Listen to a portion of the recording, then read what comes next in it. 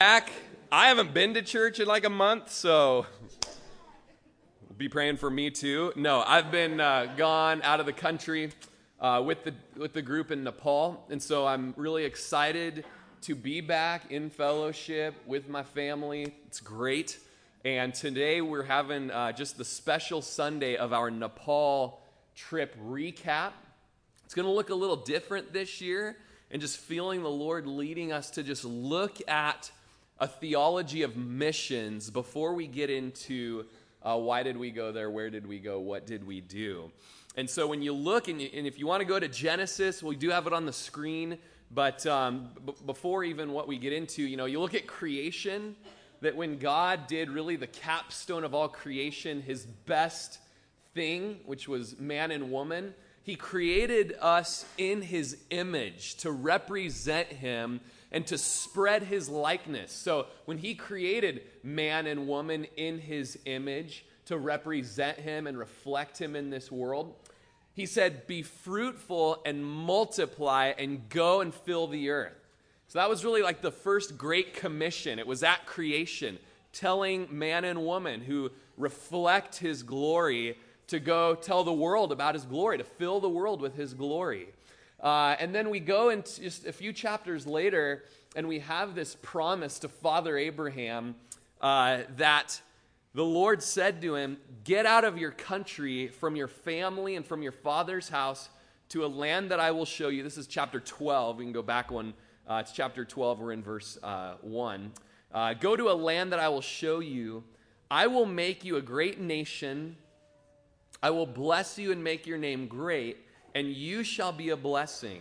I will bless those who bless you, and I will curse him who curses you, and in you all the families of the earth shall be blessed. So, we might put ourselves in Abram's shoes there, here in America, and, you have the Lord show up, and he says, I'm going to make you a great nation, I'm going to make your name great, and just our tendency is like, yeah, make me great. I'm going to be awesome. Woo, yeah, me, And even in that promise, just the Lord gets Abram's eyes off of himself and says, you are going to be blessed to be a blessing. There's an end goal in the blessings of God, and that is that all the nations of the earth will be blessed, or in this case, all the families of the earth shall be blessed. So to Abraham, to his son Isaac, to Isaac's sons Jacob, that promise is reiterated over and over and over again. Now, and sometimes the promise is in you all the families of the earth shall be blessed. In some, it's in you all the nations of the earth will be blessed. And then all the families of the earth. And so when you look at that word nations, it's the word ethne. Ethne. And what that speaks of is it can be translated and looked at, and missiologists, or those who study missions, tell us that even the smallest family group of the world will be blessed through the blessings of Abram. And in that promise there in Genesis chapter 12, in you, and then look in Genesis 26 verse 4 at the end, in your seed all the nations of the earth will be blessed, or in your offspring, all the nations. So that's, the book of Galatians tells us that seed or that offspring is Jesus. So, Abram, I'm going to bless you, and through your offspring, Jesus, all the nations of the earth will be blessed, all the families of the earth will be blessed, all the peoples of the earth will be blessed through Jesus. So, Abram was blessed to be a blessing. Blessed to be a blessing through Jesus. And so when you look at the Old Testament, when you look at the scriptures, how did Abram and his children do with that? Well, we see sort of Israel's commission and their failure in the Old Testament. When you look at the prophets and the minds of many and the prophets, the scope of God's plan of salvation certainly went beyond just Israel and the people of Israel, and it included all the people of the earth, which, for those of you that are maybe new to the Bible and new to church, we call all those other people that aren't Israel Gentiles, okay? That might be your first That might be your first vocab word of the day. No, the first one was ethne, right? Peoples, nations, all right? Second vocab word of the day is Gentiles or non-Jews, those that are not Israel.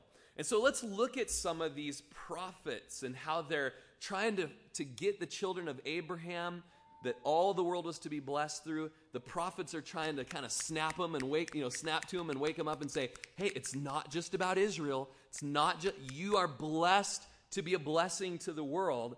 And so, for instance, Isaiah 56:3, do not let the son of the foreigner or the Gentile, the non-Jew, who's joined himself to the Lord, speak, saying, the Lord has utterly separated me from his people. And so there's just this encouragement there from Isaiah that man, we get to be a part of it. And this is encouraging to me. I'm from Oregon, I'm not Jewish, like, at all. I got a little bit of Irish. I got a little bit of German. Got a little bit of Omaha Indian, And so I really don't fit into the Jew scene. I can grow sideburns like nobody's business and put a little hat on the back of my head. But other than that, I just don't fit in. And so there's hope for me. And I don't have to say, the Lord has separated me from his people. Then Zephaniah chapter 3, verse 9, the prophet Zephaniah prophesied that all nations will call upon the name of the Lord. It says, for then I will restore to the peoples a pure language that they all may call on the name of the Lord to serve him with one accord.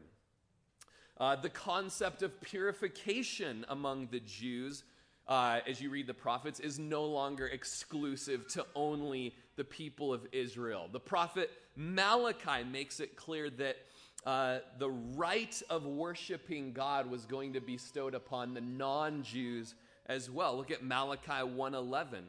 For from the rising of the sun even to its going down, my name shall be great among the Gentiles. And so just think about that for a sec. I don't know if you've read the Old Testament, but when you're reading about the story of Israel, like, Israel wasn't concerned about this. They were missing this. And they got so prideful about being Israel that they ended up despising and hating anyone that weren't the Jews. They'd rather be a dog or dead than to be a non-Jew or a woman. Those were like the worst things in the world to be. And they didn't get that from the teachings of God either, just in case you're wondering. And so there's this encouragement to the non-Jews that my name is going to be great among them. And isn't it great among us non-Jews here today? I mean, there might be one or two of you here today. Raise your hand if you're Jewish, just so I'm speaking to you. Okay. A lot of hands went up. You just didn't see. They went up real fast. Like, oh, all Jews in here. And so weren't we just like, run into your, whatever. We were worshiping Jesus here today. I can't wait to be with you. This is awesome. We're taking communion. We're thinking of Jesus and the cross and what he's done to forgive us of our sins. Today in Prineville, Oregon, his name has been great among the Gentiles.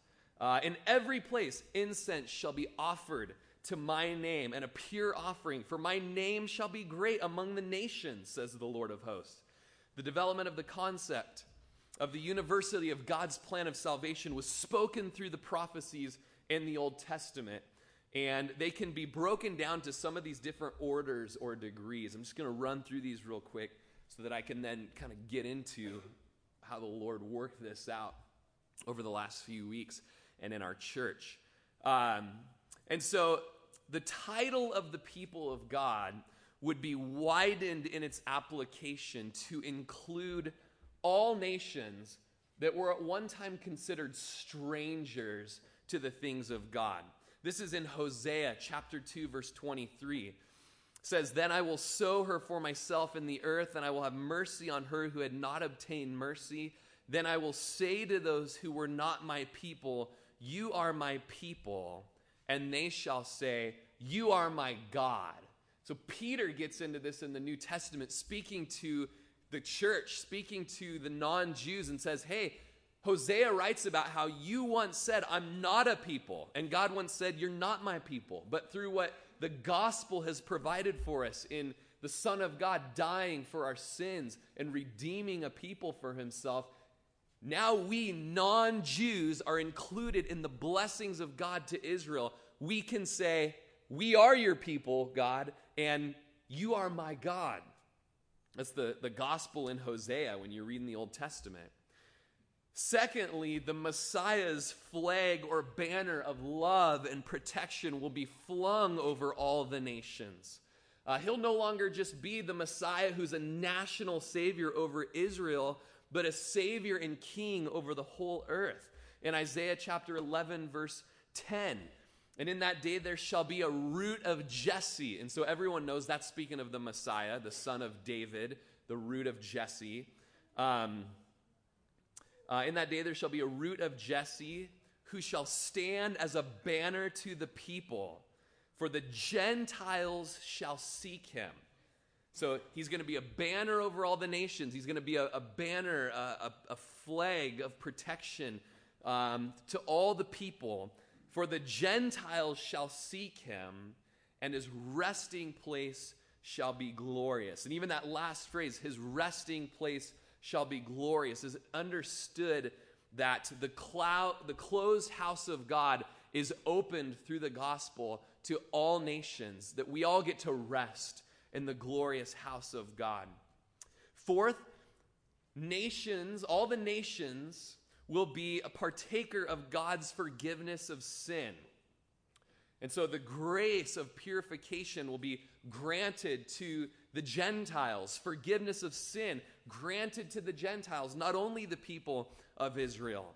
Isaiah 25, 7 through 8. And he will destroy on this mountain the surface of the covering cast over the people, and the veil that is spread over all the nations. So interesting, we just read of the banner of the Lord being spread all over the nations. At the same time, he destroys a different covering that was over all the nations, that is the covering of sin and the wrath of God towards sin.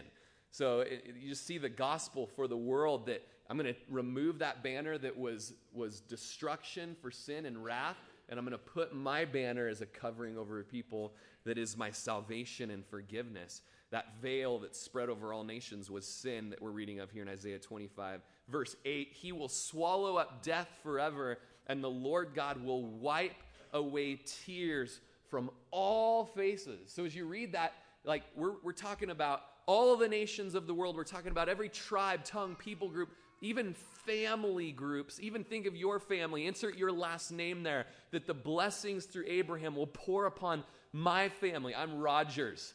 Grandpa just died, 96 years old. I found out sometimes I spell it with a D, sometimes with a G. I didn't know my identity for a couple months there. I'm like, it was always with a D, And it's just like, whatever, Jesus just pour out on the Gentiles, upon the Rodgers, because we need it right now. We're in a crisis. D or no D, I don't know. But that's neither here nor there, really. And so he wipes away tears from every face. But all faces, all the faces, all the tribes, all the tongues, they will have his mercy and love and his forgiveness, and the tears wiped away. The rebuke of his people he will take away from the whole earth, for the Lord has spoken. The fifth thing that the Old Testament prophets speak of to the world is that the Gentiles will turn away from their ways of iniquity, and they will glorify God. In Isaiah 66:19, I will set a sign among them. Those among them who escape, I will send to the nation. And then a list of places that he'll send them. To the coastlands afar off, who've not heard my fame, nor seen my glory, and they shall declare my glory among the Gentiles. Guys, this is an amazing verse for what we do as Christians and what we do as a church here in Prineville, is that we have escaped, and he will send us to the nations. So now we've been blessed by the seed of Abraham, and now we go out to the nations, and there's just a list of all the different places, and I like it. And coastlands, some of you are like, call me to Hawaii, God. I'm like, well, yeah, that is a coastland. And all those afar off, listen to this, because this is going to come in a little bit later, who have not heard. Okay? This is going to get into our theology here. This is our theology. Those who have not heard of my fame, nor seen my glory. And what are we going to do when we go there? We are going to declare his glory among all those other Gentiles, those other non-Jews who've never heard. I love it. The sixth thing, people of the ends of the earth will be taught of God's truth. Look at Isaiah 42:4. He will not fail nor be discouraged till he has established justice in the earth, and the coastlands shall wait for his law. The seventh thing is that the redeemed of God in the whole world will walk in the light of God. Isaiah 51:4. Have you ever noticed these things as you're reading through Isaiah? I mean, sometimes you're like, I don't even know what you're talking about. Okay? Well, the good news is it's all about, look at our sin, or Israel or Judah's sin. There's a hero coming to rescue us, and the rescue doesn't just stop with us, it goes out to the world, and God will be glorified. That's the story. Like, here you go. Like, now you understand the Bible. Okay? So, when you're reading Isaiah, just look for that. It's the story of the Bible. And so when you look there, Isaiah 54:1, listen to me, my people, and give ear to me, O my nation, for the law will proceed from me, and I will make my justice rest as a light to the peoples. And so we peoples will rest in the light of the Lord. We'll begin following the light. The eighth thing, not only will the Gentiles join the people of God, but they also will be found in the leadership of the people of God. We will be priests and Levites. Those are Jewish words, by the way. But look at Isaiah 66:21. And I will also take some of them for priests and Levites. This is astounding to the Jews to read that it doesn't just end with me, but these non-Jews are going to be raised up to be leaders in this plan of God. This was almost a too advanced concept for the average Israelite to understand. All this was going to be done through the instruments of the people of God. It was supposed to be Israel, and because they got so self-centered and myopic and just focused on their own national privilege, they missed out on this plan of being missionaries in the Old Testament. Sometimes it would work out. You do see that at times. But overall, there was major failure in their mission obedience. And so Zechariah used some very clear words to delineate the mission of Israel. In Zechariah 8:13, it shall come to pass that just as you were a curse among the nations, O house of Judah and house of Israel, so I will save you, and you shall be a blessing. Do not fear, let your hands be strong. So Israel and Judah became a curse to the nations because they weren't walking in the missionary blessing and light that God had for them. But it said, don't worry, I'm going to work it out. I'm going to redeem that, but it's not going to be through you alone.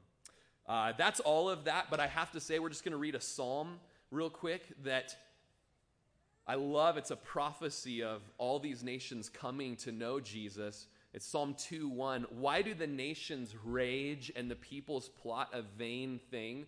Then it goes on in the psalm to say, all these nations, they're rising up against the Lord and against his Messiah, and he's not going to have any of it. And it goes on to say in Psalm 2:8, ask of me, and I will give you the nations for your inheritance and the ends of the earth for your possession.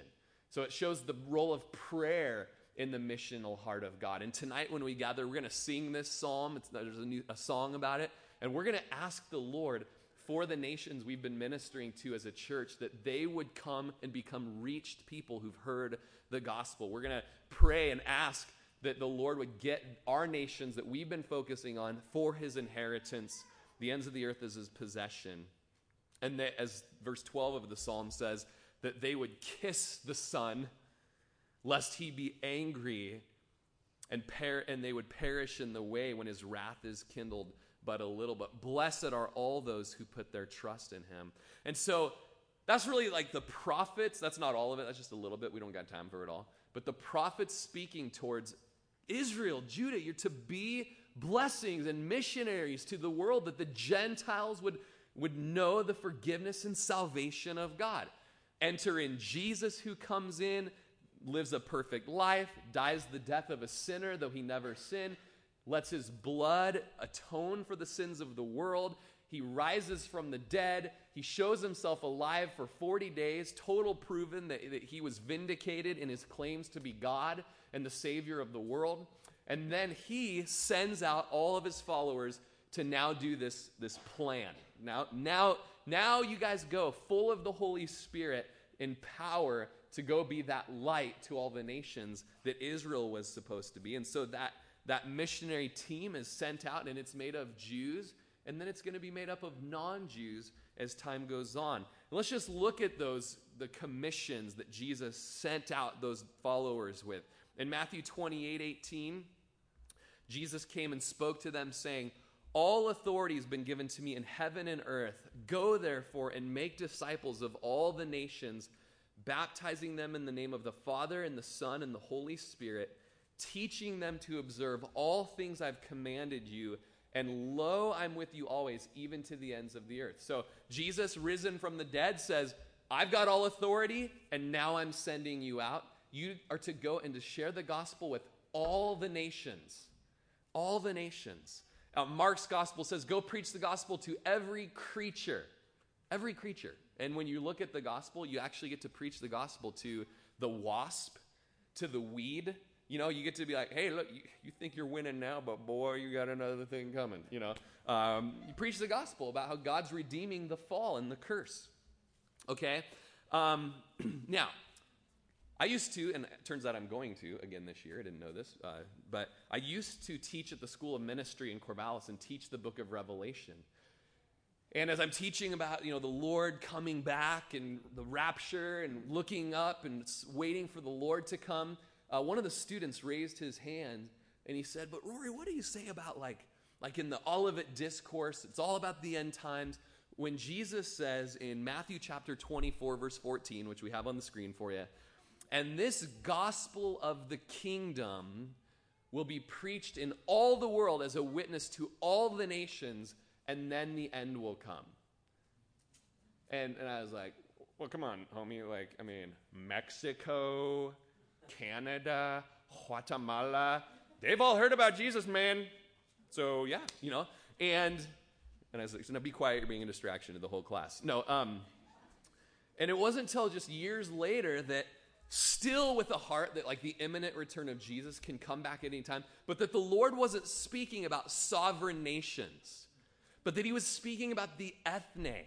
The gospel of the kingdom will be preached in all the world as a witness to all the ethnes, okay? As a witness to all the peoples, all the tribes, all the tongues, all the nations. This ethne, it's defined as these people are divided among the world mostly by language groups, right? As you go throughout the world, you'll notice that there's so many different languages. And when we go to Nepal, we go in the Himalayas, and you turn a corner. It's not even very many miles. It's another language, and they don't speak the same. They can't talk to each other. Different language. You see tribes and tongues, just in a concentrated area there in Nepal, really you don't almost see anywhere else in the world. But those ethnic groups are also divided not only by language, but by geographical boundaries, like Himalaya mountains, like oceans, like coastlands. They're divided up based on persecution.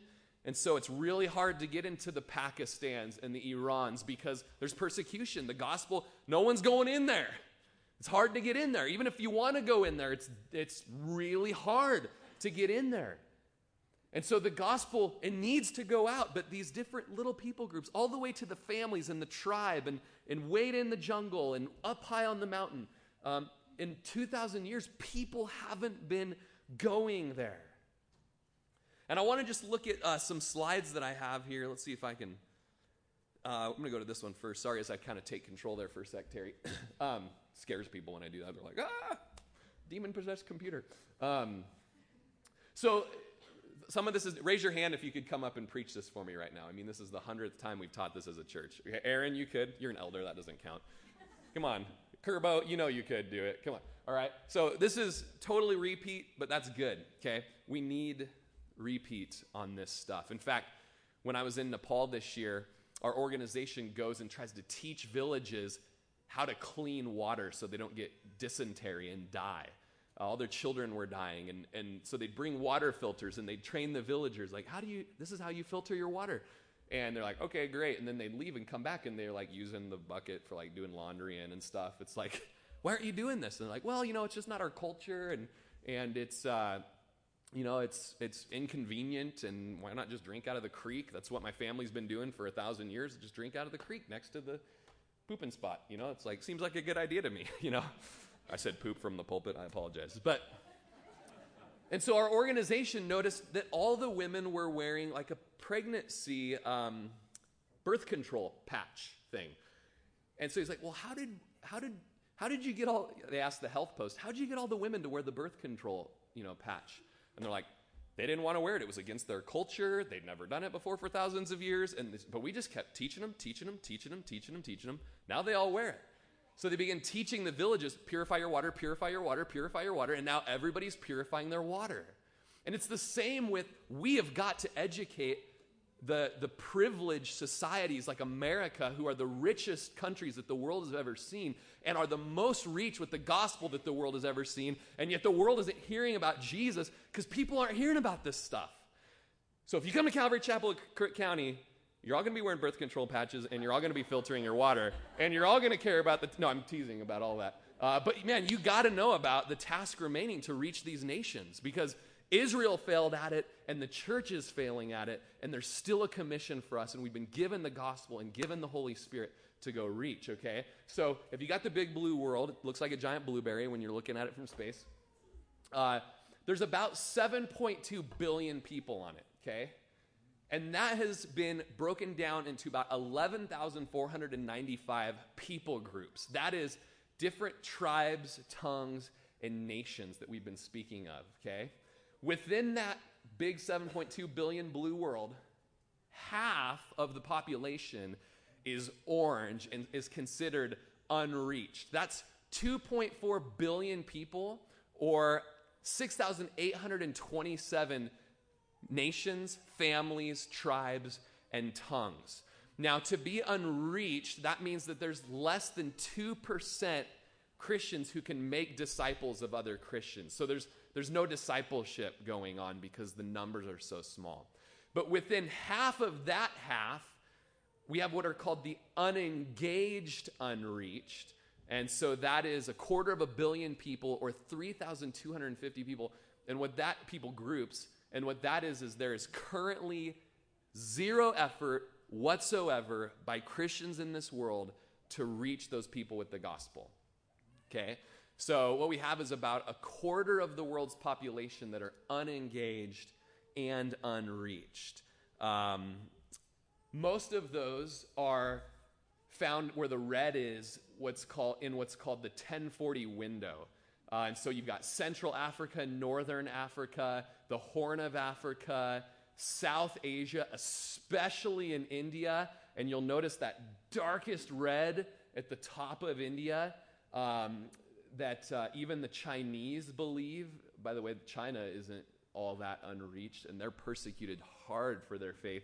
The Chinese believe that dark band at the top of India is the Himalaya mountains, and they believe there's such demonic stronghold in that area that if the gospel were able to penetrate, then the gospel would be able to burst through the 1040 window, head through the Middle East, and go what's called back to Jerusalem, where it started. And so persecuted Christians who are experiencing the miracles of God to get the gospel out, they're saying, get to northern India, get to Nepal, get to the Himalayas, help us reach the Himalayas and burst through this wicked dam of unreached people groups so that the gospel can flow. And they just believe that that'll just create a tidal wave through the Pakistans, the Irans, and all the way up through to Israel where the gospel started. So exciting stuff. Now, here we have Nepal and a number of the unreached people groups. You look right there in the top left, there are 250 people groups in Nepal, and 242 of them are unreached. And so we see that there's still quite a task remaining. Now, in the last 4 years, we as a church have been able to go up and get into the Sherpa people groups of Nepal. There's a population of about 2,400 of them, and they are 0.00% Christian. And what's amazing is where the Lord took us this year, it was getting back into the Sherpa people group again, where we were preaching the gospel among them.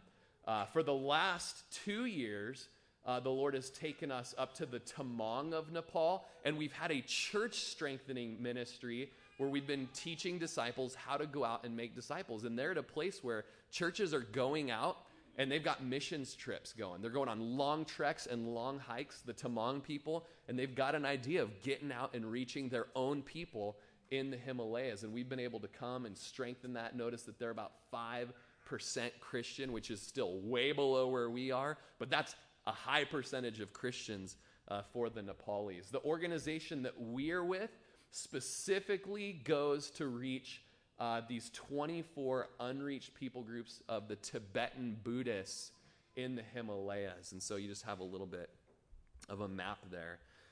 I just want to share before we get into our trip story. I've been reading a lot of biographies lately, and here's something that I've noticed. When I was in Nepal, I got to sit down and have a conversation with, I can't say his name, things are recorded and it's dangerous. He could be arrested, spend time in prison, so I'm vague on our organization's name, people's names, things like that for the sake of protection. But I was with, and you guys have met him, he's come to our church. I was with him in Nepal, and I just said, hey, I've been reading Christian missionary biographies, and I'm noticing that up until the 1950s, the church and mission, they had an awareness of unreached people groups, and they were trying to go reach them.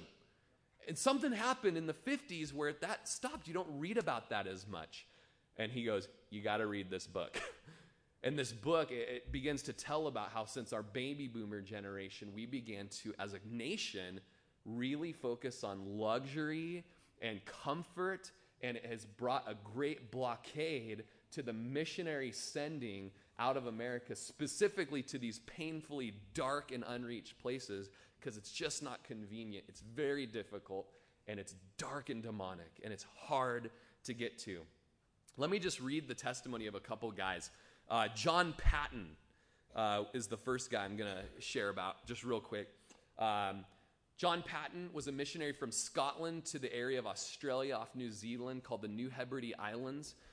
Quickly, about 19 years before he went, Scotland sent out a group of missionaries to the cannibals of the New Hebrides. They got off their boats. They rowed their boats to shore. They stepped onto the stand. They were all speared through. They were all eaten there in front of the large mothership as the mothership sailed away and took a report back to Scotland that, yeah, they all are dead and eaten.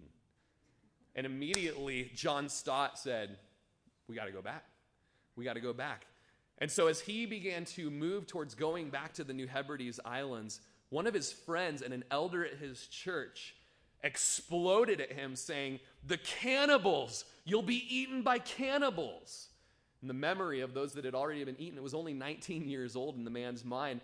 And Patton said this famous quote, Mr. Dixon, you're advanced in years now, and your own prospect is soon to be laid in the grave, there to be eaten by worms.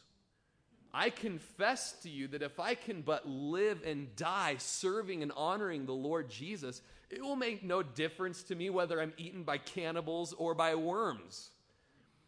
And in the great day of my resurrection, my body will rise as fair as yours in the likeness of our risen Redeemer. He went on to write an autobiography. In fact, he wrote a second autobiography so that he could record, quote, God's marvelous goodness in using my humble voice and pen and the story of my life for interesting thousands and tens of thousands of Australians for the work of missions. And that influence goes on today. Even I'm influenced by John Patton's writing. But this is what he writes in his autobiography. Oftentimes, while passing through my perils and defeats of my first 4 years in missions, I wondered why God permitted such things. But on looking back now, I already clearly perceive that the Lord was thereby preparing me for doing and providing me materials wherewith to accomplish the best work of all my life, namely, kindling of the heart of Australian Presbyterianism with a living affection for these islanders of their own southern seas, and in being the instrument under God of sending out missionary after missionary to the New Hebrides to claim another island and another island for Jesus.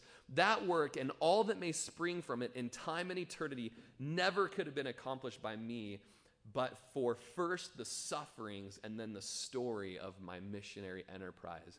So he's talking about his sufferings where he lost his wife, his son, all within a couple weeks' time. The natives would come and try to kill him and eat him, and they would come and just hold a musket to his face and follow him around all day long. But there were angels in the presence of the Lord that wouldn't let the guy pull the trigger. And they would surround him at night, and he'd come out, and all the tribes are there ready to kill him and eat him. And later on, when the tribes got saved, they said, we couldn't. Where did that army come from that was all around you that wouldn't let us attack you? Like, this is the exciting stuff that's going on out in the world of reaching the unreached. And he says, all these stories are so that I can go to Australia and tell them, y'all got to get off your booties and get over there and start ministering to these islands off your coast that have never heard of Jesus. One night in Nepal, none of us could sleep. The dogs were barking loud and some were snoring loud. No names. Might have been me.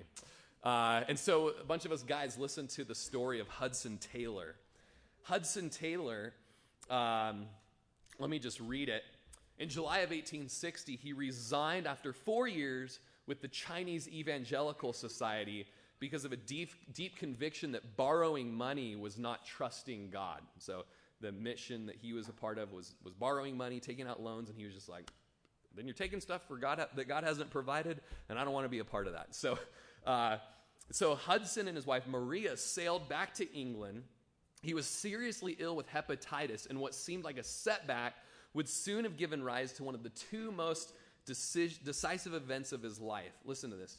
His burden for China grew for the next 4 years in England. He could not shake the idea that a new mission agency was needed, but he did not know if he could lead it. But in the same period it took the Americans to fight the Civil War, God birthed in Hudson Taylor a vision that would change the history of the largest nation on earth.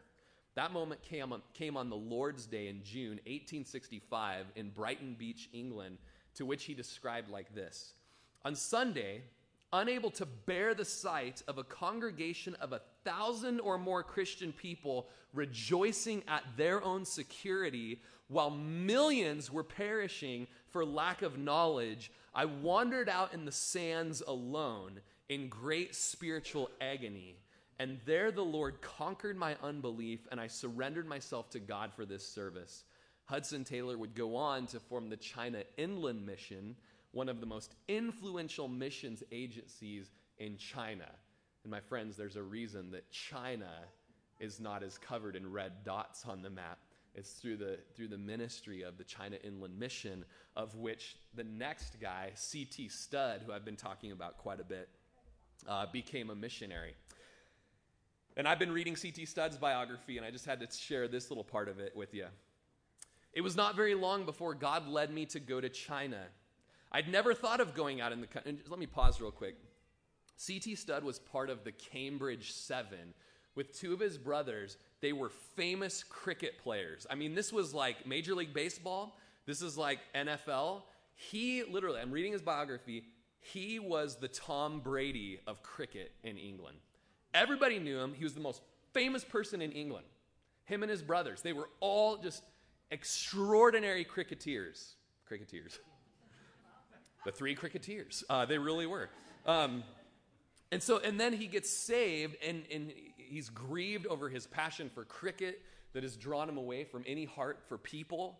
And anyways, he says, and it wasn't before long that God led me to go to China. I'd never thought of going out of the country before. By the way, if you think that about yourself, watch out. Those are the missionaries God calls. I ain't leaving Prineville. Oh, you are forever. Okay. I had felt that England was big enough for me, but now my mind seemed constantly to run in the direction of the Lord's work abroad. That night I could not get to sleep, but it seemed as though I heard someone say these words over and over, "Ask of me, and I will give thee the heathen for thine inheritance, and the uttermost parts of the earth for thy possession." I knew it was God's voice speaking to me, and that I've received my marching orders to go to China. He went on his road to China into a college campus ministry, kind of in the meantime. And he writes, "Splendid news from Liverpool. The fire is still burning, and over 60 professed conversions in one night. I cannot tell how very much the Lord has blessed us, and we daily grow in the knowledge of Jesus and his wonderful love. What a different life from my former one. Why, cricket and rackets and shooting are nothing to this overwhelming joy. Finding out so much about not only the needs of the heathen, but also the poor of London and all great towns has increased my horror at the luxurious way I've been living. So many suits and clothes of all sorts, while thousands are starving and perishing of cold. So all must be sold when I come home, if they've not been so before. Mother dear, I do pray God to show you that it is such a privilege to give up a child to be used of God, of saving poor sinners who've never even heard of the name of Jesus. God bless you, dear darling mother, and I know he will do it and turn your sorrow into joy." And one of my last and final missionary heroes is from Oregon, from actually the hill behind the ranch I grew up on in Bly, Oregon. His name is Archie Mitchell, which was actually his wife. He was a pastor of a missionary alliance church in Bly, Oregon. The church is still there today.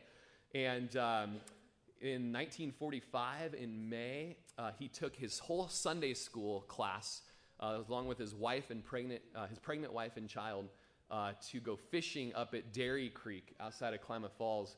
And as he got there and is unloading the fishing poles, all the kids, 11 kids and his pregnant wife, go to the forest and they find a balloon hanging from a tree. And they say, "Look, there's a balloon over here with something hanging from it." And he said, "Don't touch it yet. Let me come see it." And as he said that, it exploded. And everybody there died except for him. His wife, his baby, unborn baby, and all 11 kids from the Sunday school class. And it's the only death on American soil during World War II. It was from a Japanese balloon bomb that had floated over from the coast of Japan. And what amazes me about this story is, where I was from, you don't have a lot of appreciation for other races, especially a race that has killed all the children of your community. In fact, on the other side of the other hill where I grew up, there was a Japanese internment camp at Tule Lake, and we actually got buildings from that internment camp when I grew up. And what's amazing, though, is after 2 years of healing and grieving over the loss of his wife and children and his Sunday school class, he ended up marrying the sister of a couple of the victims, and they went on to move to Vietnam or Indochina to become missionaries. And here's an article about his sending out as well as this mission. And I'll just read it for the sake of time. Then we'll get in and we'll just kind of this is all the big stuff about what has happened in Nepal. The rest is all just what God's done through this, the theology of missions. But listen to this. This is an Oregonian. This is you guys. You don't think you're ever going to be a missionary to the unreached? Because you got a car that you can't sell, or a house that's this, or your kids. Try having your entire community blown up by a bomb with your wife and unborn baby, okay? Just be open to what the Lord might want to do in you. After 2 years of recovering from the explosion that took his young wife and unborn child, as well as a substantial number of the young ones of his church, Archie Mitchell would marry a woman, Betty Patsky, a sister to a boy and girl killed by the same bomb. 2 days before Christmas, Archie and Betty sailed to what was then called Indochina, where they served for 2 terms at the school for Dalat, Vietnam. During their 3rd term in 1962, they served while serving in a leper hospital and finishing up a midweek prayer meeting. The doors were broken through by Viet Cong soldiers who pointed weapons at them. They demanded the workers and doctors come with them. Archie was able to reason with the soldiers that the doctors and workers would leave peaceably if the mothers and children could stay in safety. The soldiers obliged Archie's request. Betty and the children remained working among the leprous. The Mitchell children would be raised among the lepers and eventually come back to the States to continue their education. Archie and the doctors who were taken by the soldiers were never heard from again. In April 1975, Betty and the 6 other missionaries were taken captive by the Viet Cong and held for nearly 10 months, during which time they battled illness and rough treatment. Eventually, they were released. Betty was continuing in various forms of missionary work since, including in North Carolina with the Dega people, a Vietnamese tribal group that is resettled in the States. Now, you got to understand where I'm from.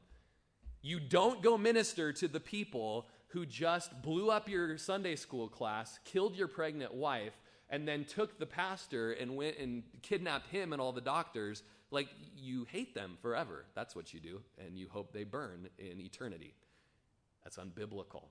And when the Spirit of God is inside of us, we cannot be content with that. The Missionary Alliance Weekly from April 10th, 1920, so 30 years before this, writes of an earlier pastor, Reverend R.A. Jaffrey, who was accompanied by his wife, Minnie, who recently made a trip to Indochina. Covering about 6 weeks, they hope to be able to open the first chapel in Saigon, which is now Ho Chi Minh City, and to make a tour into the utterly untouched country of Cambodia, where there was no work at all. Mr. Jaffrey writes, "Here are 1 million souls for whom Christ died, and after 1,920 years, not one of his messengers has gone to them with the story of free salvation in Jesus Christ. May he help the Alliance to give them a chance before the Lord returns."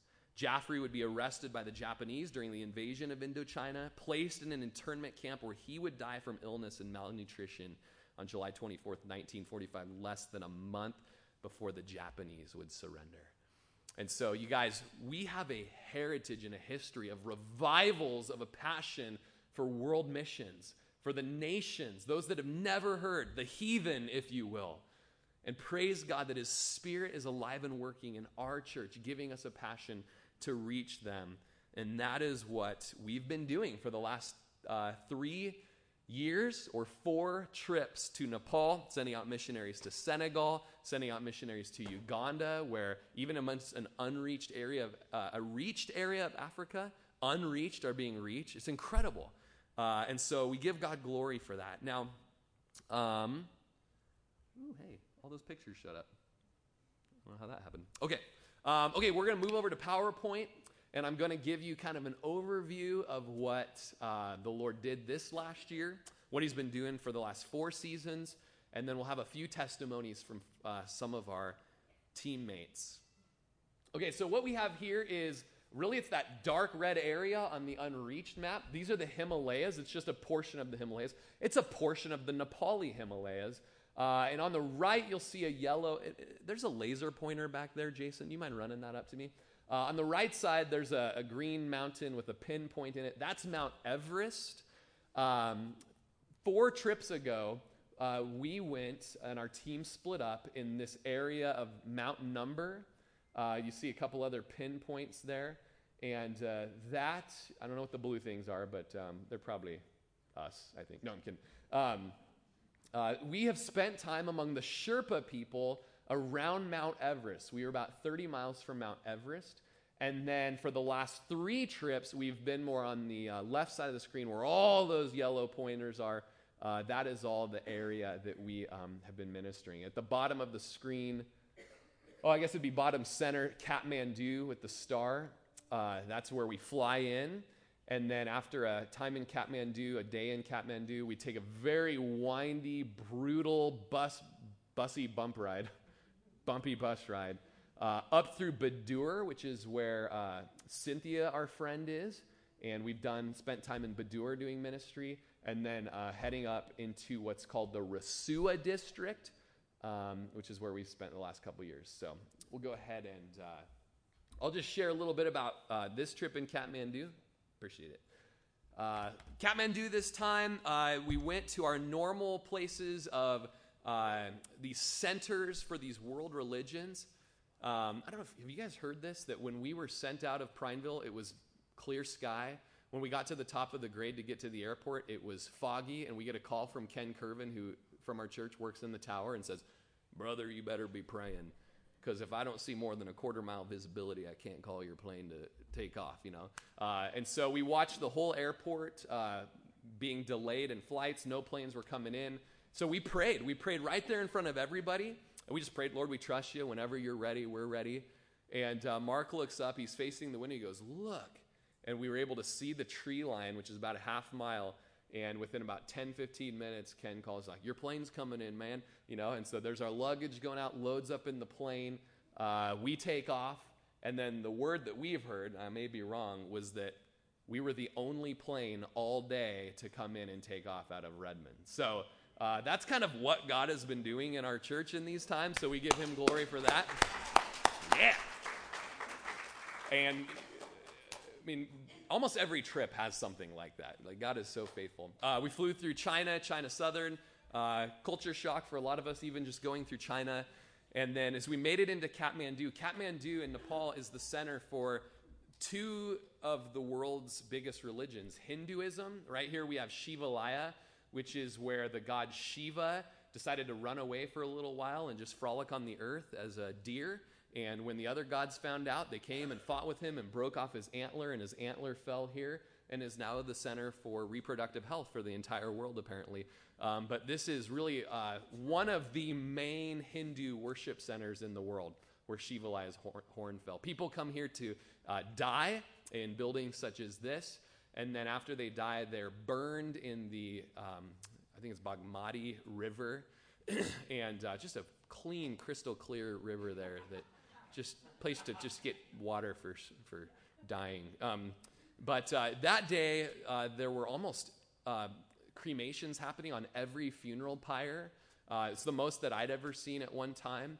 And to be there and to listen to people wail for their loss. And of course, we've shared before, it's very grieving as you watch these bodies burn, and the wailing and just the sober realization that these individuals died without probably ever hearing about the gospel. And so going to an eternity with a similar fate as well. Then we also head over to the Boda, which is the Buddha, just a clean, nice place to run with your children. The Boda, there also in Kathmandu, is the holy spot for Buddhists, a place where they come to worship. Of course, Nepal is the birthplace of Buddha. So, and then just a day later, we hop in a bus and we head up through Badur up to a town called Siapru Besi or Cypher Besi, depending on how fast you say it or what a great Nepali accent you might have.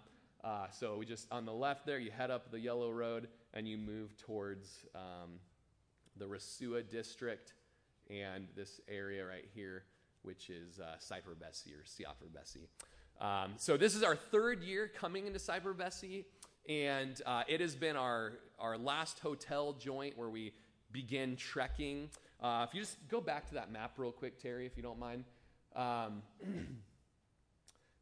Last year, here starting at Cypher Besi, we trekked up in this area to Nessing, Goljung, and then this year we would end up heading up the Longtong Valley, quite a ways farther of a trek, just to give you an idea where you begin to see some of the pictures. So Cypher Besi is our takeoff spot, has been for 3 years.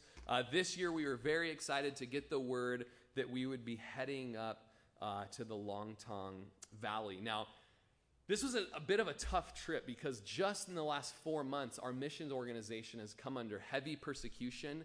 A Harvard lawyer wrote an article about us saying that we were basically entrapping people into the gospel, not giving them rice or things they need to live unless they become Christians, things like that.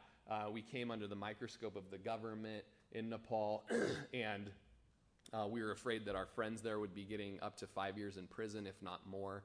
And so we went knowing that we weren't going to be able to openly proclaim the gospel like we have in the past. And that was something that we were bummed about, and we weren't sure what we were even doing here now. How's this going to work? But we went trusting the Lord and knowing that you guys were praying for us. And so we essentially set off just with the willingness to be bold for Jesus and open up our mouth, even if it didn't look how we thought it was going to look. And so it's exciting as the story will go on here today for you, the way that the Lord did open up those doors. So as we began our trek up the Longtong Valley, our first stop would be called Lama Hotel. That's actually the little village there where we would stay the night. The first day was the hardest day of the trekking. It was almost straight up, almost all the time. It was a long day's trek. But, really one thing that I was praising the Lord for with this group is the Lord had really led us to train well and to train together and to learn how to pray with each other when we were struggling. And, praise the Lord, there were so many times that it just felt like we were on the football stadium steps going up with weighted packs on. And as we went up to the Lama Hotel, staying at Jungle Hotel, we stayed with a woman who at one time was a Christian, saved through the ministry of Gilson, who we've told his testimony in the past, but she'd since married a Buddhist man and had basically fallen away from the faith. And so we really were there with just an intention of praying for her.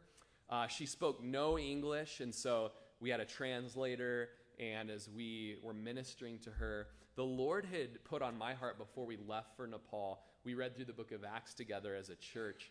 And in reading the book of Acts, I read about the day of Pentecost and how they spoke in tongues on the day of Pentecost. And all these other nations were astounded. What does this mean? We're hearing in our own language the marvelous works of God. And it provided an opportunity to testify of Jesus there. And so we've been praying as a team that the Lord might give us opportunities to maybe pray in tongues over these people who we don't speak the same language, but they were there with the hope of salvation in Jesus. And let me read something as these pictures are showing. I read Matthew Henry's commentary where he kind of touches on that topic a little bit. He says, Dr. Lightfoot observes that the dividing of tongues at the Tower of Babel was the casting off of the heathen. For when they'd lost the language in which alone God was spoken of and preached, they utterly lost the knowledge of God and religion and fell into idolatry. But now, after 2,000 years, God, by another dividing of tongues, restores the knowledge of himself to the nations.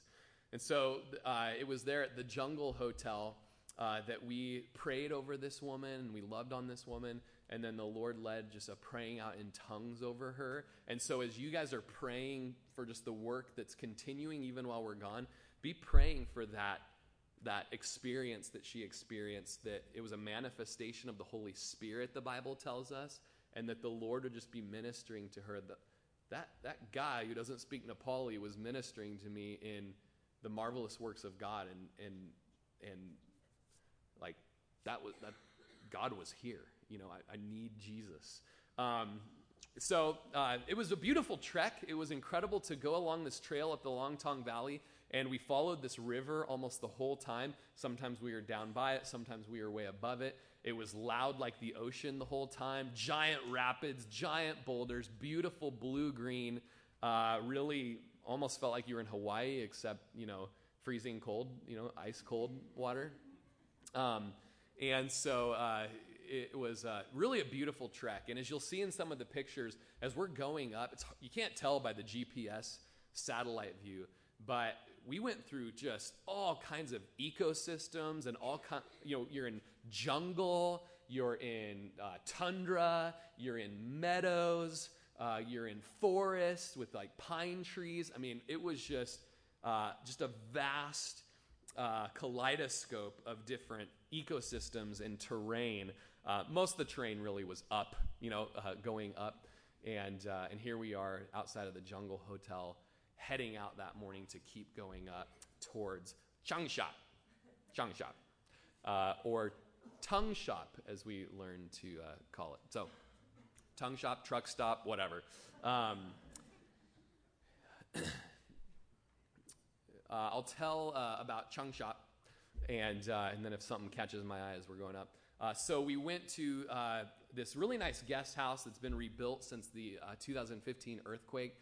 And we were there, and we did a push-up contest, which was incredible. I think I came in second place? First, maybe. Apparently raising your butt like an inchworm off the ground doesn't count, so I was disqualified. But got a participation award, which was great. And we had a great feats of strength time there. But we also began worshiping with a little sound speaker that we took with us. And as we were worshiping, the guest house owners, who were actually 19 years old, I think, 19 or 20-year-olds. They came in and they just sat there listening to us with the biggest smiles on their face, drumming their chair and just listening along. And the next morning, and let me kind of set up a little bit of the rest of the trip. The method that the Lord gave us this year was to minister to these guest house owners. And I was always grieved the years past because guest house owners would hang out in their little quarters, and they'd come out and they'd bring you your food, and then they'd turn and they'd walk away. And I was just always grieved, like, I want to talk to them. It seems like they don't even want to talk to us. And for 3 years, I've been grieved that we've never been able to kind of break the barrier and be with them. And so this time, just the Lord opened that up to where they'd come in and hang out with us. And we would ask them every time, wherever we were at, can you share your story with us? And especially being a part of that horrific earthquake that Longtong Valley felt the effects of so horrifically. Mark had a bad back, and I spent plenty of time finding out every mole. It was nice to be able to love on a brother with some essential oils. And thank you, Courtney, for that. But we all got a chance. And so what was amazing was these guys were in and they're listening to us with worship, and they were in there the next day, and we're just making friendships, and we asked them, and this is almost the story for every guest house we were at. We would ask them, hey, we're learning about Tibetan Buddhism back in America, and we just want to know, tell us about your faith. Tell us about what it's like. What's your hope? Just tell us about it. And every single one of them didn't even want to talk about Tibetan Buddhism. They wanted to talk about, they've been hearing about Jesus. It was incredible. Every house had a testimony of that. Didn't even want to talk. No, really, we want to know about Tibetan Buddhism. Like, no, but there's a guy who's been coming up here and praying for me, one of these young guys said, and my shoulder was hurting so bad, and he prayed to Jesus, and now my shoulder feels good. I mean, so that was Chung Shop, so pray for Pamong and Paman, I think, was the two guys' name. Just very original.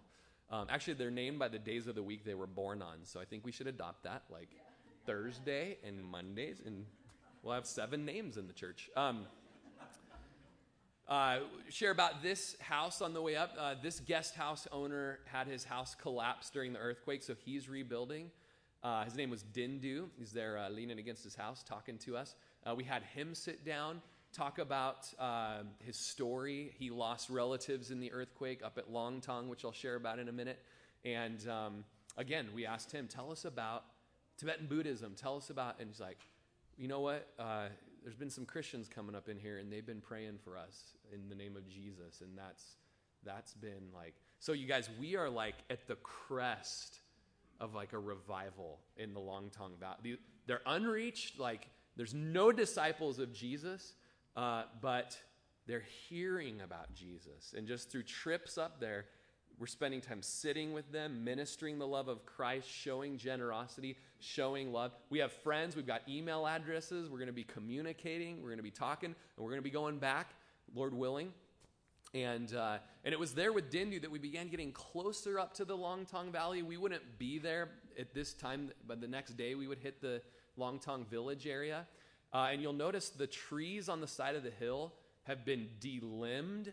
And the closer you get up to the Longtong Village where the earthquake wreaked its most havoc, the timber will be fallen over like an atomic bomb blast had went through there. And so we'll talk about that when we get to the next day. This is Chung Chop. These are our rooms, beautiful sunset there up on the Longtong Mountain. And where, the Lord did some neat ministry there. We would end up coming back through there as well. The next day, we went, it was a special day because we would make the whole trek up to the end of the Longtong Valley, but we would go up through Longtong Village. Now, as you look here, where are those blue things? I'm not sure. That's us. Yeah, no.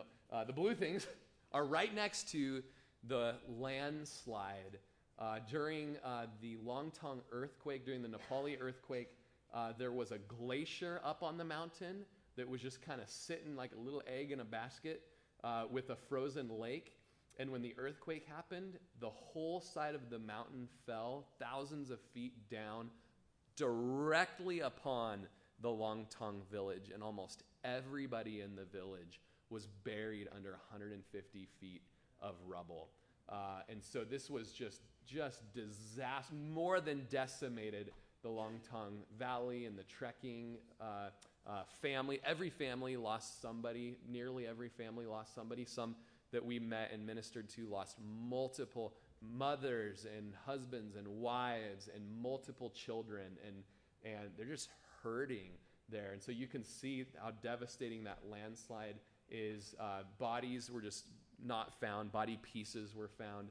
And it was said that when the glacier and the landslide went across the valley and hit that black, which was just the other side of the mountain range there, it hit with such a force, it was half the power of an atomic bomb. And so the concussion alone went up both sides of the valley, just ripping the tree line apart, just falling timber. One woman who was lost in the avalanche, her body parts were found 2 miles up the valley. So, this is in 2015, so it was just a couple years ago that this happened. And our friend from our organization had just started going up and ministering the gospel for the very first time when that earthquake happened, and then the trails were shut off for about a year's time. No one really went in or out but by helicopter. So this was really like the exciting part for me and for a lot of our team, was getting into this village that had been hurt so bad. We had seen the effects of the earthquake on TV and on Facebook, and so we were. Oh, that side doesn't have the blue. Oh, I'm gonna go over this way now.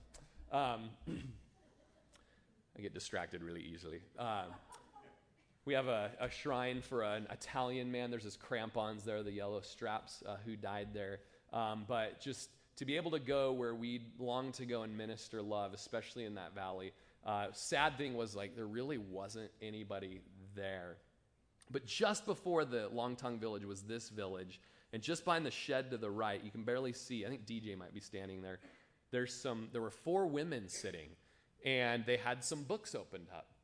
And so we went and we're like, okay, so either this is someone who's trying to learn to be a better Buddhist, they're obviously from the West, or they're reading the Bible to these people. And so we started talking. They spoke English. One gal was from the UK, one was from Michigan, one was from Hong Kong, and one was from Tulo Siabro, where we'd been in years past. And I was like, so what are you guys reading? They're like, Bibles. And we're like, good, because we're Christians. And they're like, yeah. And so they were so encouraged that more people are coming up in here to minister the gospel. And they were making disciples. They'd been, this one gal from the UK had been there for 5 years, had experienced all kinds of like ravages to her health and her body with just being there. It's so hard on you. And they'd been ministering to this hurting valley, and they're so thrilled that there's people with the same vision to get up in there with the gospel. But here's where you see that light part on the map. This is all the avalanche landslide. The snow has melted. It was a horrible stench for years there as you'd go through. Even today, you can still smell a bit of the decay. See the house there in the right up against the cliff? It's the only house that survived the landslide. Basically, the landslide shot off the ramp of the mountain there, landed on top of the village, and just launched over that one house, the only surviving house of Longtong there. And so as you kind of cross this no man's land, you get to the new village where there's a memorial put up. Many nations, many trekkers were there at the time. 3 gals from the United States died. A couple 19-year-old girls from the United States died in that landslide. And so just praying for the people as we went up, moved our way up the valley, and went to lunch at a place called the Me Very Happy Guest House. One spectacular thing about this trip was the gals that went with us, Mindy and Kimmy and Courtney. They would go into the guest house and start helping them prepare the lunches and the dinners. This has never happened before. So they're in there, and they're making friendships, and they're learning about lives. And I think really that set the tone to be comfortable enough to come out and share stories with us. And so as they did that at the Me Very Happy Guest House, we brought that woman out. We talked with her. She shared about all her loved ones who had died and in the earthquake. And then she said, pray for me for a long and happy life. And then I said, well, can I share a story with you from the Bible? And she said, keep it short and sweet, which is all. You just say that to me, right? Just say that to me. That's all I need. It's like short and sweet, Rory, okay? Like today, short and sweet. Why don't you give us a theology on missions before you tell about your Nepal trip? We all said it. It's out in the open now. And I just told her the story of Lazarus rising from the dead and Mary's heart of losing a loved one and grieving. And then Jesus is like, I'm the resurrection and the life. You believe in me, even though you die, you'll live. Do you believe this? And we were able to preach the gospel, share the gospel, and move on from there up into Gyeongjin Gumpa. Yes, that is exactly how you pronounce it. Gyeongjin Gumpa is basically all the way up the valley. It's one of the last villages before the end of the Longtong Valley. It's quite the trek. And man, it was a long day. Again, going through different ecosystems and breaking it up kind of makes it fun as a trek. Beautiful. I mean, probably the best mountain views we've ever seen on our trips. And as we got to the top there, we had an incredible overlook that just surprised all of us. And you'll see some team pictures of us there at Gyeongjin Gumpa. And there we met a man named Karma and his sister. And Karma was one of the guys who he lost his wife and his son in the earthquake. The landslide basically fell on top of their second guest house there in Longtong. And he lost a brother. And as we told him, would you share with us about Tibetan Buddhism? He said, you know what? In all the disaster relief that we experienced up here in the Longtong Valley, the Buddhists wouldn't help. They were selfish. They were being self-centered. They were not sacrificing at all. And the Longtong Valley got nothing. But you know who really helped us? Were the Christians. And he started talking about Christianity and how self-sacrificial the Christians have been. And I was able to talk about, a lot of things have been done in the name of Jesus that haven't been great. But when we follow Jesus, we learn from his example, and that is sacrificial love that lays down our life for our friends. And Karma was also very sad that the culture of the Tibetans is being lost. Kids are being sent to Kathmandu to be educated, and they're not learning how to take care of a goat and, plant a crop. And he's just sad that the culture is being lost. And I was able to share that God's heart is for the nations and that every culture and tribe and tongue and people would know Jesus and be around his throne in eternity. And they will be represented if they're in Jesus. And so it was a great time of sharing the gospel there. There at Gyeongjin Gumpa, you take off and you head up to a viewpoint very high up. It's about, this is a Buddhist stupa right before Gyeongjin Gumpa. And we went in there, we sang, there's power in the name of Jesus to break every chain. Mark and I posed as special forces soldiers. And not as we prayed, that would be silly. But I then saw a demon and had to push Mark out of the way and save his life. So, it's like kind of what you do, when you're a ranger for the Lord. But, no, just kidding. But DJ did nothing. He sat there and watched. Up behind there, you can see the viewpoint that we would hike up to. The first rocky outcropping is 14,200 feet, and we would go up and pray. It was brutal. All the hiking we did, when you get no oxygen, you can barely move. But it was a time that the Lord broke all of us of ourselves, and we just began to learn about when you can't breathe, you need Jesus. And it's preparation for what we go through here in the States. DJ and Mindy were able to cruise up to a higher viewpoint at 15,100 feet and pray over the Longtong Valley from up there. We then headed back the next day. This is Gyeongjin-gumpa. This is we didn't even see this village, and we crested up on this hill, and it's there. We were so excited to almost be done trekking for the day. It was a really long day. So there were some victory poses taken. We took a group picture, and then Mindy was like, let's do a silly picture. And then Courtney said, like this, with her trekking poles, and cracked me in the throat. And now I have this scar tissue that this trekking poles from Courtney. Yeah. Also, the viewpoint was also the site of the local dump, which was nice.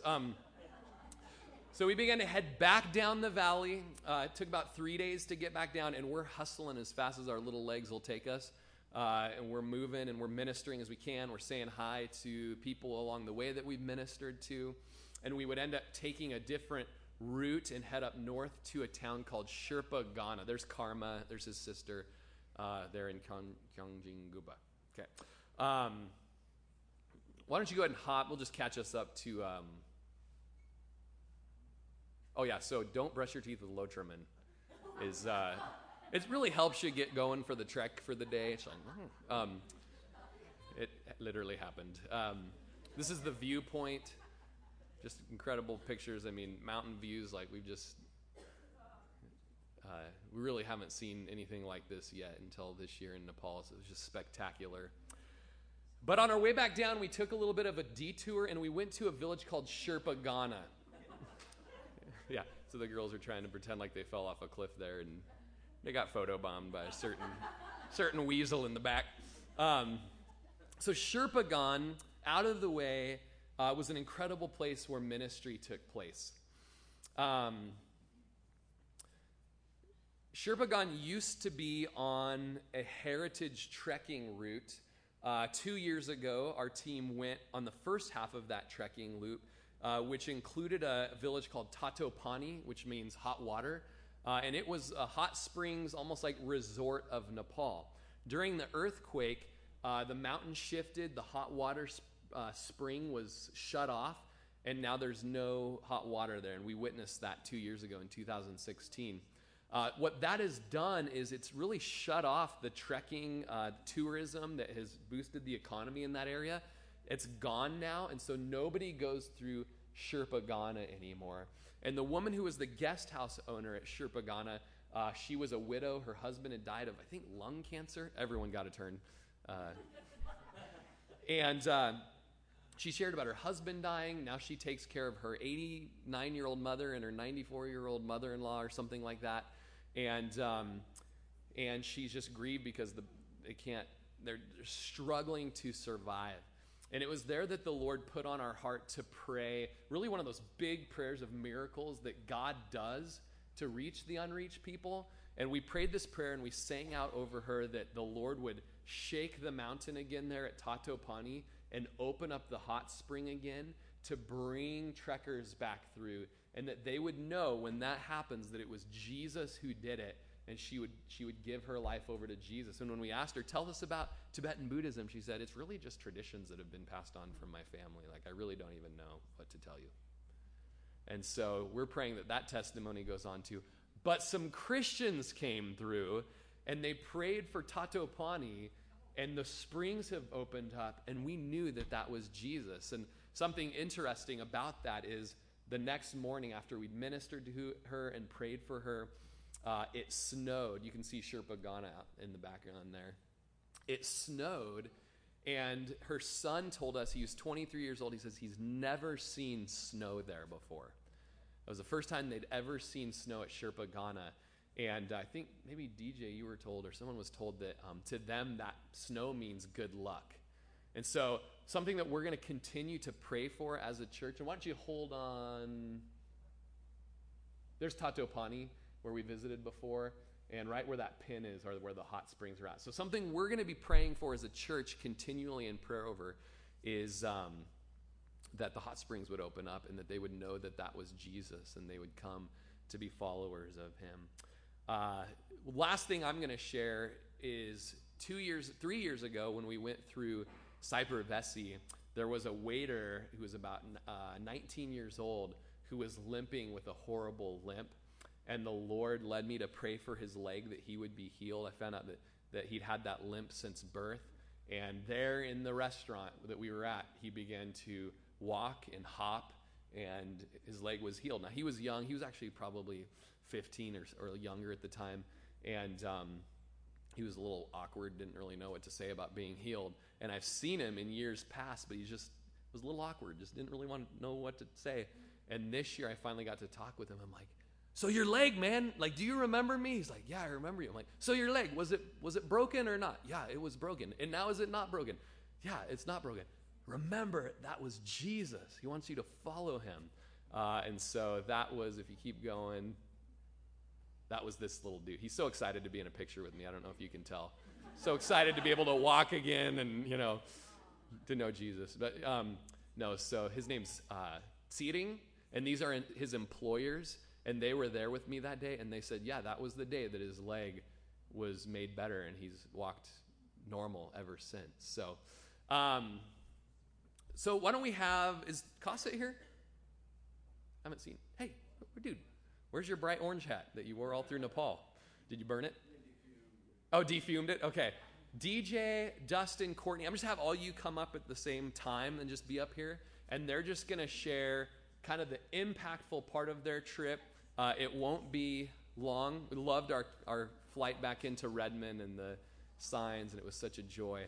But I wanted you to just be able to hear the highs and the lows from a few people from the team, and then we'll all rejoice together. So let's give them just a few minutes, and we'll be done today. I think you should go first. Yeah. Okay. Tell about the essential oils you brought on the trip. Oh my gosh. Yes, the smell good queen, I'm telling you. Okay. Rory said 5 minutes. I'm going to try to do it better than Rory. 5 minutes? Yes. Okay, so I'm just going to back up a little bit about, I made a few notes because I didn't want to get emotional, and Joe said he was going to throw something at me if I cry, so I'm going to go ahead and stick to that. So just preparing for the trip, kept hearing the Lord just saying, as we were preparing physically, just train for godliness. And that led me to studying 1st and 2nd Timothy. And the verse that kind of stuck with me was 1 Timothy 4:8. For physical training is of some value, but godliness has value for all things, holding promise for both the present life and life to come. So that just stuck with us, I think. It was huge for me, and that I kept hearing that verse as I was trekking, and just led me to 2 Timothy and just learning to suffer well and take on those moments that your legs felt like you couldn't move any longer. But so that was really good, that I feel like the Lord prepped me, not just physically, but hearing that train for godliness and digging in was really good. So as we got in, of course, some fears, as we got closer, leaving the kids, and self-doubt, am I really going to be able to do this? I'm not sure if I can do this physically. The Lord met me as soon as I got there. He just was the world's going to expect you to miss your kids. The world wants you to be, longing for them every night, but have faith in me. And I'm telling you, it was crazy. I would think about them on the trail, but I never was upset. I never was just longing for them. It was just the Lord covered those with abundant love. Some of the nights we had a little tradition. We'd share highs and lows of the day. And one night it was just so overwhelming that we could feel the power of the church praying for us that day. It was nothing I've ever experienced. And that day it was all of our physical needs were met. Not saying it was easy, but it was just the prayer from the church, and just hearing them, it had a wind in our back. It was just all right, just keep going. We got this. Stay focused. We're on a mission. And the Lord, for me, was huge, because this little Nepali girl that went with us, she was just probably 90 pounds, half my size. She's just a little girl. And she would say, out of the blue, I know the Lord was using her. We'd be trekking, and she'd just say, "You're so strong." And I was like, oh my gosh. So it was just incredible. Her little voice was with me. She said it probably 5 times throughout the whole trip, and that was pretty incredible. Health was covered. We felt the power of prayer through that. It was incredible. And some of the time, like Rory said, is that all of us girls had time to share in the kitchens. So when we would get there, it was really an opportunity to try to go there and meet with the women and learn their cultures and just understand where they're coming from, to try to break that barrier of, we know that they want to serve us and it's an honor for them to serve, but we wanted to be different. And so it was like God just provided us to get over the discomfort of just walking in and being like, hey, how are you? And they're kind of looking at you like, okay. And I'm like, can I peel some potatoes? Because that was kind of the thing I learned, that everywhere we went, we had to peel potatoes. And they're very hot, so they boil the potatoes first. So I learned how to peel potatoes by hand, and that was kind of different. One husband was in the kitchen with us one day, and he said, I thought it was hilarious, and I was scrubbing some dishes, and he said, oh, your husband be so happy, you hard worker. And I was like, probably not so much at home, but yeah, it was great. Like Rory said, the top of the peak that day after Gajing Gumpa, it was a complete struggle. I mean, for everyone, I think physically it was challenging, the hardest day for sure. And at the top, we just had this incredible time of prayer and worship. And we were visiting and stuff, and then Lord, I just kind of like stepped away for a minute and I just like broke down. And he was like, okay, like I heard it so vividly. He's like, do you understand? Like, did I have to bring you all the way here to like truly believe in me? Like truly have no doubt. Like, what am I saying to you? Like, there's no doubt I've got everything under control. And it's like, okay, like got it. It was just obvious. There was every opportunity, like Rory said, meeting with the guest house people and just having the conversations. It was already planned before we could even get there. It was incredible. So speaking of the lady in Sherpa Guan, her name, I guess I probably shouldn't say, but anyway, I went to the kitchen with her right away when we got there, and she had a great laugh, which I love laughing. So I was like, we connected right away just about laughing, because she couldn't really understand what I was saying, and I was trying to like make sense of it, and we just started laughing together. So it was wonderful. And like Rory said, her husband's died. She's caring for this guest house on her own. She doesn't have the finances to continue to build the guest house, and so caring for the 80-year-old and the 89-year-old mother-in-law. And it's like, how does she have this laugh? It was just a beautiful thing. She was incredible. And we're sharing her story, and then she, through the translator, eventually says, well, can we pray for you to help me financially? And then that's when Rory was like, tell her we're going to pray a big prayer. And so we like tell her that, and she starts shaking. I look at Rory, and I'm like, she's shaking. And Rory's like, I'm shaking.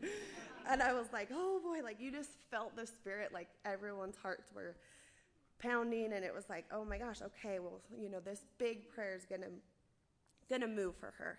So throughout that, this is kind of a funny story I'm gonna share, but so throughout that, I kept hearing the Lord telling me, like, you need to rub her feet. And I was like, okay, for those of you that know me, I have a really weak stomach, and I'm like, I don't know, Lord, like, I'm definitely not going to rub those feet. They don't look clean. Like, I'm not doing that. And, like, we kept praying and worshiping. The music was on, and I'm, like, sitting next to her, like, had my hands on her at one point, and she takes her shoes off and puts them up to the wood stove. I'm like, oh, gosh, I can't do it. I don't know if I can do it. And so I didn't respond then. Later, I told Kimmy, I was like, man, I just feel like God was telling me to do that, and I don't know what to do. And then we kind of went on through the night.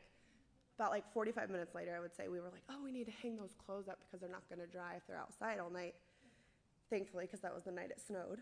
And so we go back down there. It was totally a God thing, and she's getting ready for bed, and my heart just instantly is pounding again. I'm like, okay, that's the Holy Spirit just telling me.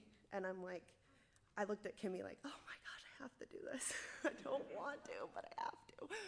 And so I looked to Kimmy, and I was like, just start praying that I don't gag. And because I don't want to get sick. And because I'm just like, oh, okay, because this is not of me. Like, I know that the Lord can do this. So then Kimmy did start praying. So I'm like, oh boy, I really have to do this now. And so I did. I just, the whole time I was rubbing her feet, well, I had asked her, I said, do your feet hurt? And she said, yes. Because I just know, I mean, she's the one taking care of her whole entire farm too. And I just knew, I'm like, this lady is exhausted. She has no one to care for her. It was just, I know it was God telling me to serve her. And so then I said, do you want me to rub your feet? And she said, yes, and got very excited. And so I did, and it was just a time that I got to pray with her, and I just explained how, like, when we have Jesus, we're called to be servants and just love on people, and talk to her about how she's a servant, and, you know, that's the love from Jesus. And she totally got it. Like, I know it was a language barrier, but talking slow, and, like, we got it. We were on the same page. So just a reminder to everyone, like, that's not what I wanted to do. I did not really feel like rubbing some dirty feet, but it's just encouraging to, like, step out in faith. And, like, you hear that, I'm sure most of you have felt that heart pounding, like, oh boy, that's the Spirit. Just get out of your comfort zone and just respond, and God's going to use you, and it's powerful. So last thing, just getting back into service and hearing that everything went well. It was, again, like the power of the church praying. It was just life-changing to feel the power of prayer. And then little picture I'll leave you with is the bus ride was terrible, right? So I tried to find the joy in it, and I was like, okay, well, some of you might think, especially you, Alex, no, I'm like, I like to say hi to everyone. I might be like a Walmart greeter when I retire or something. But just seeing the faces, like, on this terrible bus ride for 9.5 hours on the way home, like, waving to the people, and their faces just light up, and they're like, you know, they grab their mom, like, look, she waved, or look at that person, you know. Just a reminder, like, you don't have to be in Nepal on a terrible bus to just be different. Like, people will know you've got God. That's all I got.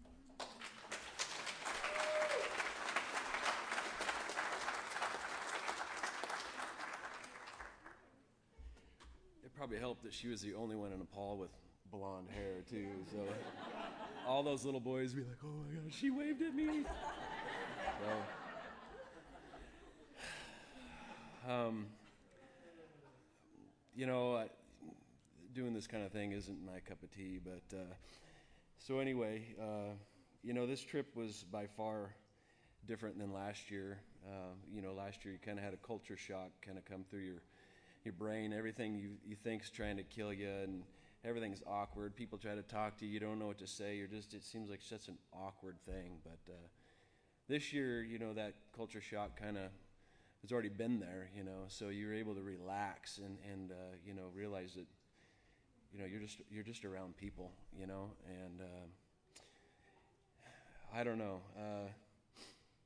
I think one of my you know, just like this thing right now, what can this guy right here do to help out? You know, I'm not the most literate, and, you know, I don't, you know, probably know as much as I probably should in the Bible, you know, so the whole time you're there is like, you know, I can hike, you know, I can carry packs, and I can, you know, just help each other, you know, but how can I add some kind of, what part of me is going to assist in this trip, you know, and so there's like one day that, you know, I'm around, I'm probably a little bit different than most of these guys here. These guys are all around, you know, massaging each other's back, and you know, taking a bite out of a piece of food, and just like, hey, you want some? And I'm like, no, eat your own food, you know.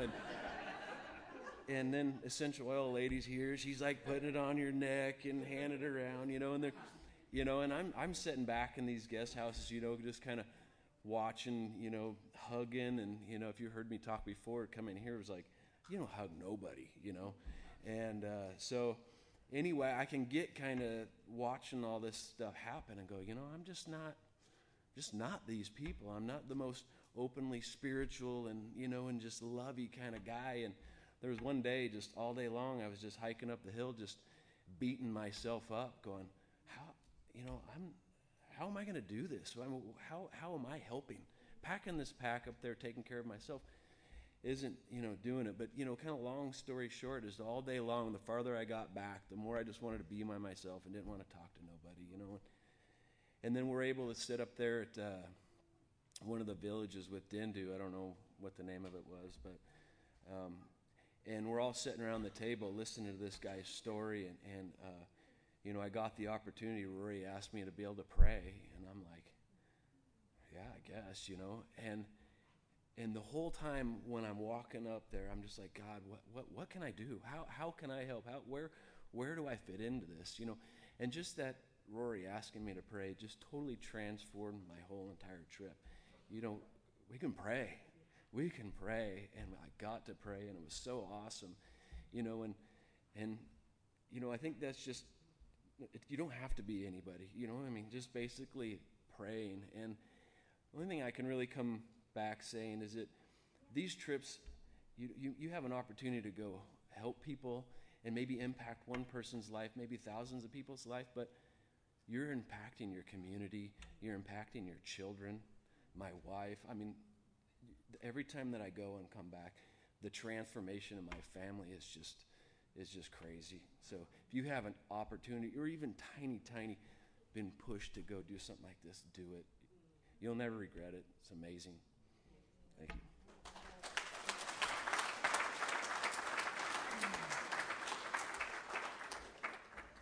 Good morning, folks, or good afternoon, I suppose. I'll keep it really short. I'll tell you all my Nepal joke if you haven't heard it yet. Do you know why Nepal is called Nepal? Anyone? Because Nepal went there. That's why it's so dark, or at least that's part of my thesis, is why it's so dark spiritually in Nepal. Paul went north and more west than east.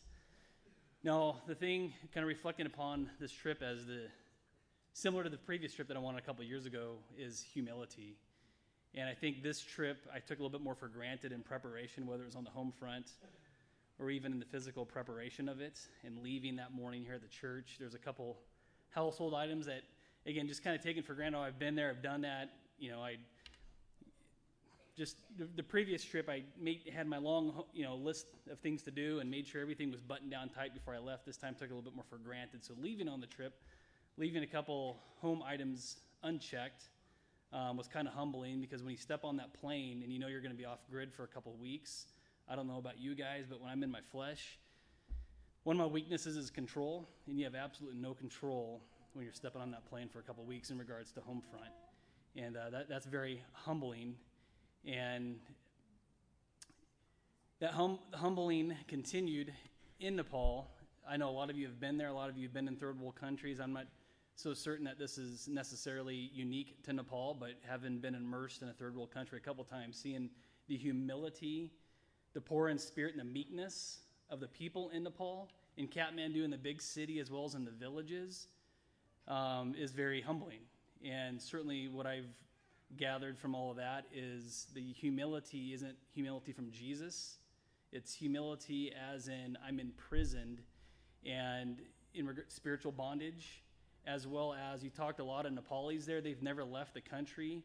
And they're burning trash on the side of the roads to stay warm. And you see the little kids sitting there getting warm. You're up 4,000 feet in a bus, and you're going around these mountains.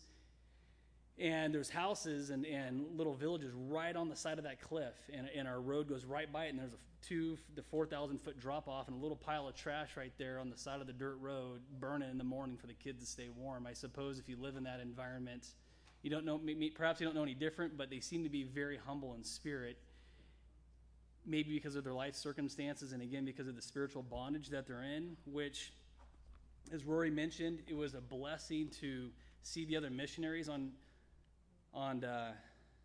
deployment over there in Nepal, as well as the missionaries that we partner with the organization that we're with. And it certainly reminds us, which I think as a church we already know, that the harvest is truly is plentiful, but the laborers are few. But to see the few laborers that were there, it was just a blessing to see, and very humbling for myself. Now, to keep it short, there's a couple quick stories I want to share that are very memorable for me, and I haven't received permission from a particular gentleman that was on the trail with us to share this story, but do I have permission, Mr. McKinnon, to share a very, okay. So the last village that we were in, Gonjing Jompa, and there's a gentleman, again, Karma, that, again, Rory shared his story. He had lost his wife, I think brother, daughter, and son, or some combination of all that. Unfortunately, that were in the Longtong village that morning of the earthquake. Karma had left Longtong village for this other village where they had a second home, and his life was spared, but his family perished in Longtong. And we're sitting around a fire, and there was myself, Mark, Karma, and his sister. It's hard to tell ages there, because someone that looks like they're 75 years old might only be 50 because of the hard way of life. But nonetheless, this gal, there was myself, if you could picture, Mark, the sister, and then Karma. And then everyone else was sitting around the other side of the fire, kind of in this U-shaped table. And we're sitting there listening to Karma's story, but the sister kept looking over at Mark and I, and almost in tears, almost like she was in pain. I wasn't sure. I thought, okay, we're going to have to pray for this gal, figure out what's going on here.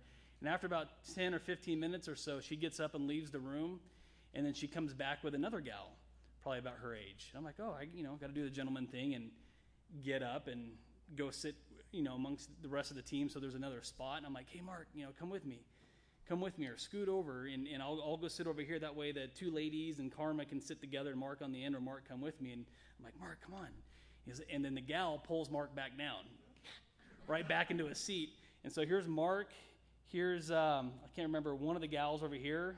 Maybe it was a sister. And then this other gal that came in the room, and Karma.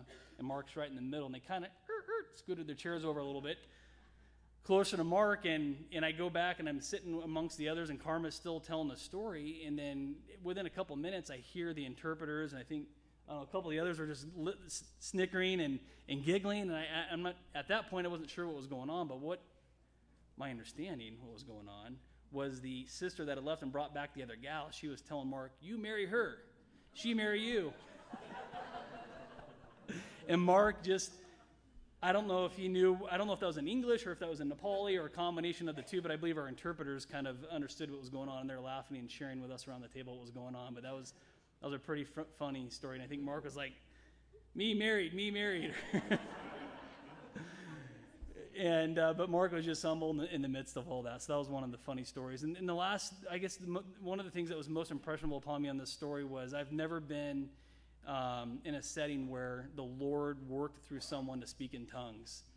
And I think that happened twice. The Holy Spirit working through Rory to speak in tongues just blew me away. It was like the Mount Transfiguration, I think, type of event where they're coming off the mountain and just glowing. And just that was me leaving those guest houses that day of like, hey, how does this work? How did that happen? We got to make an altar here for this event and type of deal. And so that was very humbling. And I just want to encourage everyone here that it certainly does not take stepping on a plane to be gone for 2 weeks to allow the Lord to humble us.